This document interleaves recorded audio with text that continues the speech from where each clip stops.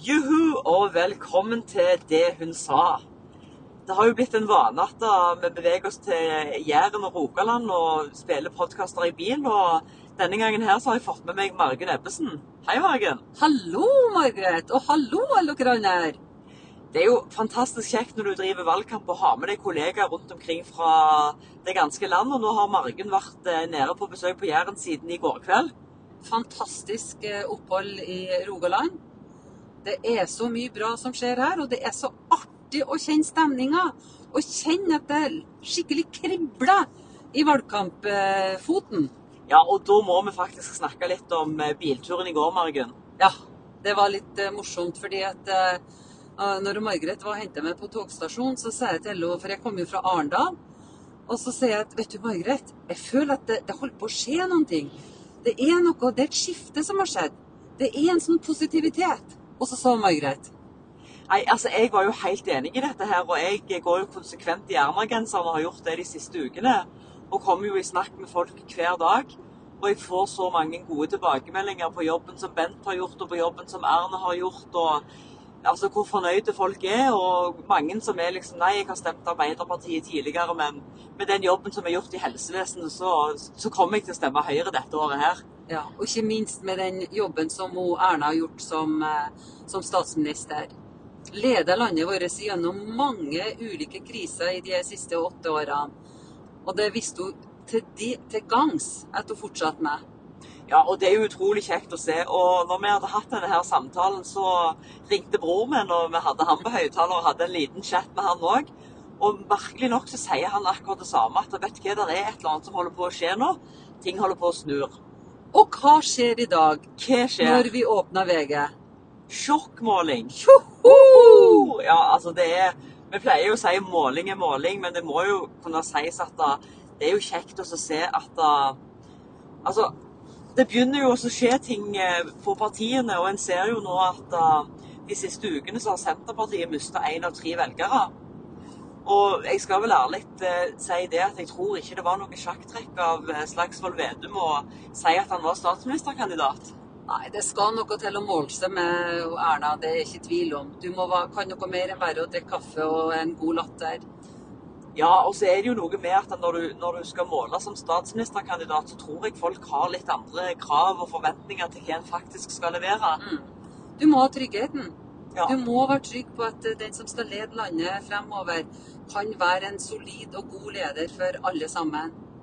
Så i takt med at målingene for Senterpartiet har gått nedover, så har jo humøret til Trygve også sunket. Og det er jo litt sånn, en ser jo det nå at hvis de rødgrønne skal ha sjans, sånn som målingen var i dag, så er de avhengige av enten Rødt eller MDG, eller begge to. Og tenk dere til hva som skjer da. Jeg regner med de fleste av dere som hører på podcasten her. Dere vet konsekvensene av for eksempel skattepolitikken. Margret, kan ikke du fortelle til lytterne hvordan vil skatteregninger se ut med de ulike partiene som Senterpartiet, Arbeiderpartiet skal samarbeide med, og ikke minst hva de selv står for? Ja, det der er ganske interessant, for jeg pleier jo å si at de vil jo ha vesentlig mer i skatt fra folk flest. Men nå måtte jeg jo finne de faktiske tallene, og de er jo nesten litt sånn sjokkerende høyere enn det jeg faktisk selv hadde trodd. Senterpartiet er faktisk ikke de verste der. Nei. De plusser på med 1,8 milliarder. I andre enden så har du Miljøpartiet De Grønne som skal plusse på 35,5 milliarder i skatteøkning, samtidig som de skal skru av oljekranen som betaler for vår velferd i dag. Og imellom dette her så har du jo Arbeiderpartiet skal ha 11,5 milliard mer i skatt fra oss som er her ute. SV skal ha 22,5 milliarder, og Rødt skal ha 34,2 milliarder. Så det er litt sånn, vi vet hva vi har, men vi vet ikke hva vi får. Og jeg tror det aller viktigste er å forstå at de skatteøkningene, det vil gå utover ikke bare velferd, men ikke minst arbeidsplassene våre. Ja, og det er jo litt sånn, vi har jo sagt nå at vi har jo klart å gjort ganske mange forbedringer i dette landet i løpet av de siste 8 årene, og samtidig hatt skattelettelser. Og det er vel sånn, jeg har ikke merket det så mye på min lommebok, men vi har vel fått, er det 14 000 i skattelettelser? En vanlig familie har fått 14 000 i skattelettelser de siste årene. Ja, og vi er jo altså partiet Høyre er jo et parti som mener at vi skal bestemme litt mer over egen lommebok og hvordan vi bruker pengene. Og altså, valgfrihet er viktig, det er jo en ting, men vi ser jo at med vår politikk de siste 8 årene så har helsekøene gått ned. De var 2 uker kortere før pandemien slo til. Og det er jo for at vi har fått et helsevesen der du er i sentrum og får lov å velge selv, og systemet ikke er det viktigste. Og vi har gjort det enklere for bedrifter. Forenklet for bedriftene for flere milliarder. Ja, det er jo også noe som har blitt gjort. Vi har sørget for at lærerne har fått videreutdanning. 46 000 lærere har fått videreutdanning. Ja, og vi har jo innført den mastergraden som vi har snakket om, så vi har jo gjort enormt mye innenfor mange områder. Og det som jeg tror folk ser nå er jo at altså den oppskriften til venstresiden på økte skatter, stoppe med oljeproduksjonen, prøve å reforhandle EØS-avtalen, det er ikke bra. Og så er det jo sånn, nå har vi jo vært på besøk, i dag så har vi vært i Eigersund kommune. Og Eigersund kommune, det er jo en kommune som ligger i ytterkanten av Jæren. Det kalles jo Dalane her nede i Rogaland. Men de er jo veldig kjent for å ha jobbe mye innenfor sjø og havbruk og fiskeri. Så vi har vært på forskjellige bedrifter i dag. Men vi var jo på Aker Solutions. Og nå må jeg nesten bla litt tilbake igjen til notatene mine. For hvor mange ansatte er de på Aker Solutions? Husker du det, Margen? 450, var det ikke det? Var det så lite? Ja, unnskyld. Nå var jeg på Bertelsen og... Ja, altså de har 6000 ansatte i Norge. 15 000 ansatte på verdensbasis. Og klart, de sa jo at vi snakker jo mye om klima og miljø, og de sa jo at innen 2025 så ville 1/3 av omsetningen deres være innenfor fornybar. Og frem mot 2030 så kommer den til å være 2/3. Ja. Og det de sa til oss var jo at så lenge dere fortsetter å gi oss rammevilkårene vi trenger for omstilling, så skal vi gjøre det. De har kompetansen. De har folk som står på skuldrene av norsk olje og gass, som nå går inn i det grønne skiftet. Ja. Og det kanskje det aller viktigste, det har vært en god del kritikk fra deler av venstresiden på den skattepakken som vi kom med i forbindelse med koronasituasjonen. Ja. Den priset dem jo, og så det var fantastisk bra at den kom. Hadde den ikke kommet, så hadde de kanskje ikke vært der de er i dag. Ja, de sa rett og slett at det kunne være det som satte kroken på døra for dem. Og så hadde de en annen bekymring, og jeg setter jo alltid pris på når vi får gode eksempler på at politikk som noen prøver å få igjennom ikke fungerer. Og jeg har jo snakket tidligere om bemanningsbransjen, som jeg mener er en viktig bransje som både gir næringslivet fleksibilitet, men som også gir folk en fot innenfor arbeidslivet. Og Aker Solutions, de bygger veldig mye inne i Norge, eller internt i Norge, men de trenger også mye innleid arbeidskraft, og mange polakker har de hos seg. Og de sa jo rett ut at et forbud mot bemanningsbransjen vil jo kunne bety kroken på døren for denne bedriften. Og her snakker vi om en bedrift i Norge med 6000 ansatte. Vi snakker om en bedrift som nå har et prosjekt på kysten av Australia, som går på... Hva var det når det var igjen, Margen? Det går i vann når det var på... Jeg må følge med trafikken. Ja, Margen prøver å kjøre også her. Nei, det er rett og slett gasskompresjon på havbunnen, der de har hatt 2 prosjekt i Norge, og hatt en del medieomtale på dette her, som gjorde at en sitter nede i Australia og tenker på at her i Norge er den kompetansen vi trenger til å lage et så stort prosjekt. Men klart, alle partiene på venstresiden har nå sagt at de vil forby bemanningsbransjen. De er sågar stolte av det, og jeg vet ikke hvor mange ganger jeg har hørt politikere på venstresiden snakke om Erna sitt største tap, som var innleiesaken som vi hadde på Stortinget. For de som ikke er veldig inne i dette her boblepolitikken og de tingene som er, så kan jeg si at saken var jo egentlig at med Anniken Hauglie, som var statsråd arbeids- og sosialminister for noen år siden, tok initiativ til å fjerne 0-timerskontrakter. For vi vil at du skal... Fordi at det var et problem i Oslo. Ja, men 0-timerskontrakter var noe ingen av partiene ville ha, fordi at vi vil at folk skal ha forutsigbarhet når de skal jobbe og sånn.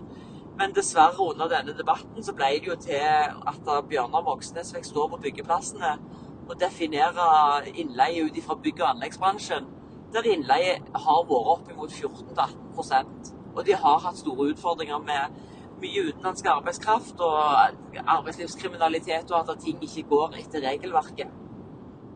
Så endte det jo opp med at vi har regulert dette alt for langt sammenlignet med det vi egentlig burde ha gjort, for innleie på landsbasis mellom 1 og 2%. Og de aller fleste bedriftene vil jo ansette folk selv hvis de trenger det, men hvis de ikke har muligheten, så er de avhengige av innleie. Så Aker Solutions, altså, et stort verft i Egersund, som har prosjekt rundt i hele landet og i hele verden, de sier at det vil være dramatisk for de hvis venstresiden får viljen sin. Og da er det ikke bare Erna Solberg som blir trist og lei over hva som skjer, og at jeg blir veldig skuffet. Det er jo faktisk dramatisk for den verdiskapningen og det arbeidslivet vi har. Og Aker hadde jo mange lærlinger. De har et eget program der de lar folk komme inn og være 3 år i bedrift og 1 år på skole. Et eget lederprogram for lærlinger også? Ja, de fant de lærlingene som kunne egne seg for å gå videre som ledere. Og altså, dette viser jo at vi har så mange bedrifter her i landet som bidrar i lokalsamfunnet og som har lyst til å gjøre noe ekstra for å inkludere flere. Da må vi jo høre på de når de sier at dette er dramatisk. Og dette er en kjempeviktig næring, som du sier, Margrethe. Det er en kjempeviktig næring for hele landet. Aker Solution her i Egersund, som vi var besøkt i dag, de har jo også avdeling i Sandnessjøen, som jeg kjenner veldig godt. Så det var jo litt interessant å møte igjen de personene som jeg har møtt tidligere i Sandnessjøen hos Aker Solution i Sandnessjøen. De er jo nå også her i Egersund. Og Norge er et lite land, så det er jo godt å se at det er samarbeid på tvers. Og da kommer vi inn på, når vi har jo vært på flere bedriftsbesøk i dag, men vi var jo også hos Bertelsen og Garpestad, som er en svær entreprenør. Som har prosjekter i hele landet, og ikke minst, de har masse prosjekter også i Nordland, både ved bygging av ny flyplass i Evenes. De har vært med på å bygge E6-en på Helgeland, de bygger i Bodø, så det viser jo, og så har de masse prosjekter ellers i landet, og spesielt her i Rogaland, Agder-området. Og det er jo sånn at når du er politiker og reiser rundt omkring i landet, så er det jo alltid kjekt når du er i et annet fylke, og du får noen sånne referanser til eget fylke. Ja, og det var det jo med Bertelsen og Garpestad. De hadde jo, som sagt, vært med på byggingen av E6 på Helgeland, og der har de hatt samarbeid med mange lokale entreprenører i forbindelse med bygginga. Og blant annet så har de nå eierskap i Nilskog, som er fra Mosjøen. Og det har jo også resultert i at Nilskog har fått utvidet sin portefølje med prosjekter utenfor Mosjø-Helgeland-området. Ja, de hadde jo egentlig vært med og kjøpt seg inn hos entreprenører rundt omkring over hele landet, tror jeg. Det var hele kysten og innover i landet også. Ja da, det var det. Og de var jo veldig opptatt av den der lokale verdiskapingen, at det skulle være, de hadde jo sin egen logo med på prosjektene, men det var den lokale entreprenøren som skulle være til stede i lokalsamfunnet. Som har kunnskapen og kjennskapen om området, og ikke minst folkene. Og de likte seg på, jeg har aldri hørt uttrykket før, men jomfruelig jord, var det det de kalte det? Ja, de likte å bygge veier der ingen andre gjorde det. Ja, helst utenfor byene. Helst utenfor byene, ja. Og så var det jo sånn, de har jo også en unik kompetanse, og jeg var inne på dnb.no/ringvirkninger. Det er jo sånn fine nettsider som viser litt på hva slags ringvirkninger bedrifter gir tilbake til samfunnet. Og der ser jeg at et firma som Bertelsen og Garpestad gir faktisk 150 millioner i skatter og avgifter til lokalsamfunnet. Da kan man se hvor mye det betyr at man har sånne viktige bedrifter i et lokalsamfunn, og at de ekspanderer utenfor sitt eget nedslagsfelt, som egentlig var her i Egersund. De så jo at de var nødt til å gjøre noe for at de i det hele tatt skulle overleve, og det hadde de gjort. Og det, altså, sånne bedrifter, så disse 2 bedriftene vi har vært på i dag, er jo bare 2 av mange eksempler på norske bedriftseiere. Det er ikke de som skor seg rike på andre og utnytter arbeidere. Det er jo faktisk næringslivsledere som... Ja, det var jo et godt eksempel hos Bertelsen og Garpestad. Hvor stor var sykefraværet? Det var rett i overkant av 2%. Nettopp. Ja. Det viser at det er en god ledelse Og de hadde jo faktisk, under koronaen så hadde de delt ut noe som de kalte for helikopterpenger. Ja. Det var ganske morsomt. Det var morsomt, for det var penger som de, i forbindelse med koronaen nå, så hadde de gitt penger til de ansatte, så at de skulle bruke lokalt næringsliv, handel hos lokalt næringsliv. Og grunnen til at de hadde kalt det helikopterpenger var jo liksom at det var jo ikke noen spesielle penger, men det var liksom sånn at det strør utover. Og det er jo, altså, de aller fleste bedrifter i Norge er jo sånn som dette her, og de er jo et fåtall som er så store som de 2 bedriftene vi møtte i dag. Ja. Men det er små og mellomstore bedrifter som bare ber om en ting, og det er forutsigbare rammevilkår fra oss. At de skal få lov å ha arbeidstidsordninger som fungerer. At de skal kunne få lov å leie inn ekstra når de trenger det. At vi skal fortsette å satse på fagarbeidere og lærlinger, og fortsette å stimulere til at de holder på med dette. Så var de jo ganske tydelige på at de ønsket ikke noe regjeringsskifte, og det synes jeg er litt godt da. Det er veldig godt, og de var tydelige på at EØS-avtalen er utrolig viktige. Ja. Altså EØS-avtalen gir oss tilgang til et marked på 500 millioner kunder, og vi har så mange bedrifter her i landet som eksporterer ut. Vi er ikke et stort nok land til at vi skal bruke alt selv. Nei, for å si det sånn, vi har måttet spist mye laks hvis vi skulle spise opp all den laksen som vi eksporterer til EØS-land. Så jeg tror vi må tenke oss nøye om hva man gjør for noe fremover. Ja, og jeg tror det der med internasjonalt samarbeid kan ikke nevnes for mye. Nei. Da jeg startet jo dagen i dag med å få besøk av Jærbladet. De besøker alle stortingskandidatene på Jæren. Og da fikk jeg et spørsmål som kom litt bardust på, og det var jo, hvis du skal velge ett punkt fra programmet deres, hvilket punkt er det du synes er viktigst? Og da trakk jeg jo frem at jeg synes jo det er viktig at vi har et punkt om EØS-avtalen, og at vi vil jobbe for et medlemskap i EU. For jeg snakket med en her for noen dager siden, så var det liksom sånn, ja, vi kan jo bare si opp EØS-avtalen. Så ble jo jeg litt forferdret, så mener du det? Ja, men vi skal melde oss inn i EU. Men det er jo ingen tvil om at vi har ikke snakket om klima og miljø i dag, men vi kan jo komme inn på det også nå. Men jeg lurer på en ting, Margret. Fortjener ikke lytterne å få høre den historien om han som hadde vært og forhåndsstemt? Jo, det fortjener de. Det synes jeg. Ja. Det skal dere få høre. Den er ganske festlig. Jeg går jo som sagt i denne Erna-genseren morgen og kveld, og under har jeg t-skjorter i tilfelle det blir varmt, jeg må ta den av. Erna er stjerna, det må vi ikke glemme. Hun må vises hele tiden nå. Jeg kom inn på et matserveringssted. Står en hyggelig fyr bak i kassen som driver dette stedet, som jeg har truffet før og hørt veldig mye om. Altså, han er en fest. Du føler deg så velkommen. Så ser han på genseren min, og så sier han, ja, vi tror på, ja. Ja, han hadde vært stemt. Han hadde vært forhåndsstemt. Så sier jeg, så bra, det er jo fantastisk. Ja, han hadde stemt på en sånn karismatiske politiker som var så flott, og så tenkte jeg, ja, hvem kan det være? Nei, det var jo selvfølgelig Bjørnar Moxnes. Og han hadde jo tidligere stemt Arbeiderpartiet, men de hadde vært på besøk og sånn for mange år siden, på et annet valg, men de hadde aldri vist seg igjen, så han hadde ikke stemt på de, men da ble det Bjørnar Moxnes. Da var det rett før jeg snudde. Så sa jeg til han, har du virkelig lest prinsipprogrammet til Rødt? Nei, det hadde han ikke, men det betydde ingenting, for han så var det mye viktigere hvordan politikerne fremstod, enn hva som var innholdet. Og grunnen til at han ikke hadde stemt på oss, og på Høyre, og på den stjerna vår som vi har på brystet, det var jo det morsomste, for da jeg satt meg der og spiste, så fortsatte jo han å drøse litt, og jeg fortalte jo at jeg var kollega av Bjørnar Moxnes som satt på Stortinget og de tingene der. Og da var det sånn, ja, men du vet, jeg kunne jo ikke stemme på Høyre, for vi må betale så mye skatt med dere. Det har blitt så gale. Det viser bare, folkens. Det er litt viktig å sette seg inn i politikken, og ikke bare stemme etter en karismatisk fyr. Ja, jeg så på han, så sa jeg bare, lykke til hvis det er noen andre som kommer til makten. Men folkens, det er jo som Margunn sier, det viser jo hvor viktig det er. Jeg tror jo hvis jeg hadde kommet med Erna-genseren 2 dager tidligere, eller bare dagen før, så hadde han her antageligvis stemt noe annet enn Rødt, for da hadde jo han innsett at det er ikke Høyre som gjør at han betaler mer skatter. Og da, folkens, dere som hører på nå, det er 4 vekker igjen til valget. Gjør en innsats, alle dere som ønsker at Erna skal fortsette som statsminister, og at vi skal ha en borgerlig regjering. Sørg for å gå med Høyre-genseren eller t-skjorta på deg. Sørg for å være med på kampanje. Sørg for å spre det glade budskap. Sørg for å trykke liker på gode poster fra kollegaene dine. Ja, det kan ikke sies for ofte. Trykk liker og del, Og så det sånn, på høyre.no står det masse godt om sakene våre. Vi har en haug med gode stortingskandidater som legger ut noe hver dag på Facebook.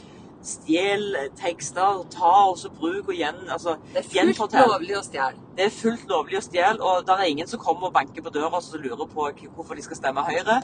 Vi må ut og fortelle folk dette her. Så nå, Margunn, nå skal du videre. Nå skal jeg videre hjem til Brønnøysund og feire bursdagen til mamma. Det viktig å passe på familien. Jeg hadde jo første skoledag i dag for minstejenta mi som begynte i første klasse. Ja, det utrolig hva man klarer når man i en valgkamp. Ja, Da får man til det meste, men uansett så det valgkampen som det viktigste nå. Det bare å stå på. Nå står vi på, så gir vi jernet, for Erna er stjerna! Stå på, folkens! Hold ut, 3 uker igjen. Gi gass. Gi gass. Woohoo!